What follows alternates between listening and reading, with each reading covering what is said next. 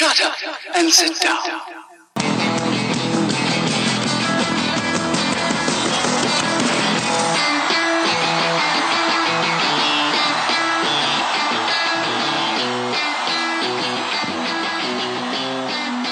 Good evening, ladies and gentlemen. Today, I talk about setting up an international office and managing expectations. Again, I keep talking about the same topic. Pisses me off. Okay. So this morning, I woke up to this glorious, grouchy morning, right? I was fucking angry. I was like, oh God, will my product be delivered in time?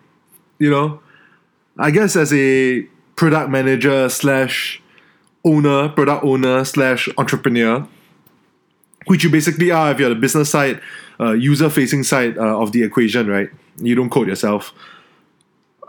One thing you always face is wondering whether or not your developer will be able to deliver in time. And that issue comes along with virtually any business slash technical relationship. Right? Every time you're a business person slash salesperson, you've got certain requirements for your customer or certain product requirements, and then you need some other person with a skill set to deliver, and you don't have a whole lot of money to hire them, right? Then this is what you'll face, you know? And for me, I actually don't know whether there's a full solution to this right now. Like, if I had money, I'd just hire people, right? Then they do what I ask them to do. But if not, then equity. But then again, equity comes with a certain mix. You know, you need to find the right person to give equity to trust and work with. And then that comes with failure. So, you know what, guys? I actually think that until you failed, you wouldn't have learned enough. Like, unless you're a technical co-founder, it would be pretty unlikely for you to hit the jackpot on your first try. Like, seriously. You know. But that's it. Once you've built enough rapport with a bunch of developers or within the technical community, inverted commas, so to speak, then you'll be able to work with these different teammates. You'll be able to understand them better. They understand you. And you form a very synergistic partnership. At the same time, as always at the same time, you never truly know somebody until you push them to their limits. You know, it's a test of your leadership. It's a test of your EQ. It's a test of your own expectations and understanding of the world. It's very easy for us to get into the mindset where we just project what we want out there and expect that the world, or in this case your teammate, will fulfill it for you. But the truth is, you need to be very realistic about what can or cannot be done, what that person is like, what they can do, what they are willing to do, what they expect, so on and so forth. This is one of those cases where having an absolutely clear point of view, even though it's more confronting and more painful, will be more beneficial to you than if you had a very rosy la point of view. You know? So yeah.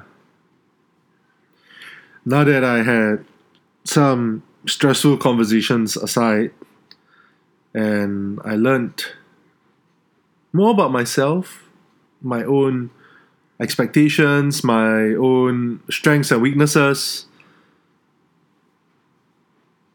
I'm grateful. You know, what I've asked of my friend, my teammate, my co-founder was not an ordinary amount of work, to be fair. It was quite a significant amount of work that needed to be done. So he bit the bullet, and I'm quite glad. And I'm actually very, very grateful, you know. So thank you so much, if you can hear this. How sappy, right? But really, thank you. And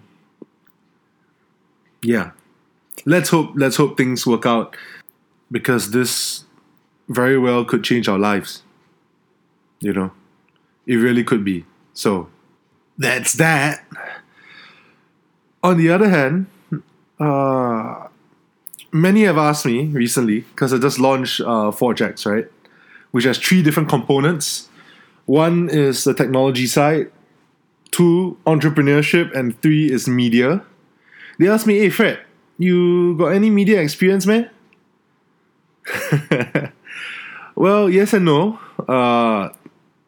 Just ended a conference call with a potential partner in Indonesia. And we very well may be able to have our own media studio as well, with sound mixing capabilities, audio capabilities, video graphic design capabilities, copywriting, videography. We have our own green room, production capabilities. So that's great. You know, I know next to nothing about these things, but one thing I do know is what a consumer will respond to, what constitutes a great marketing campaign. And I think I'm going to deploy my strengths in this sense, and I'll start something. You know, the strategy and brand campaign design will be done in Singapore, and we will work with our Indonesian officers to create the content. So, yeah, let's wait and see what happens. Exciting times, huh? Bye.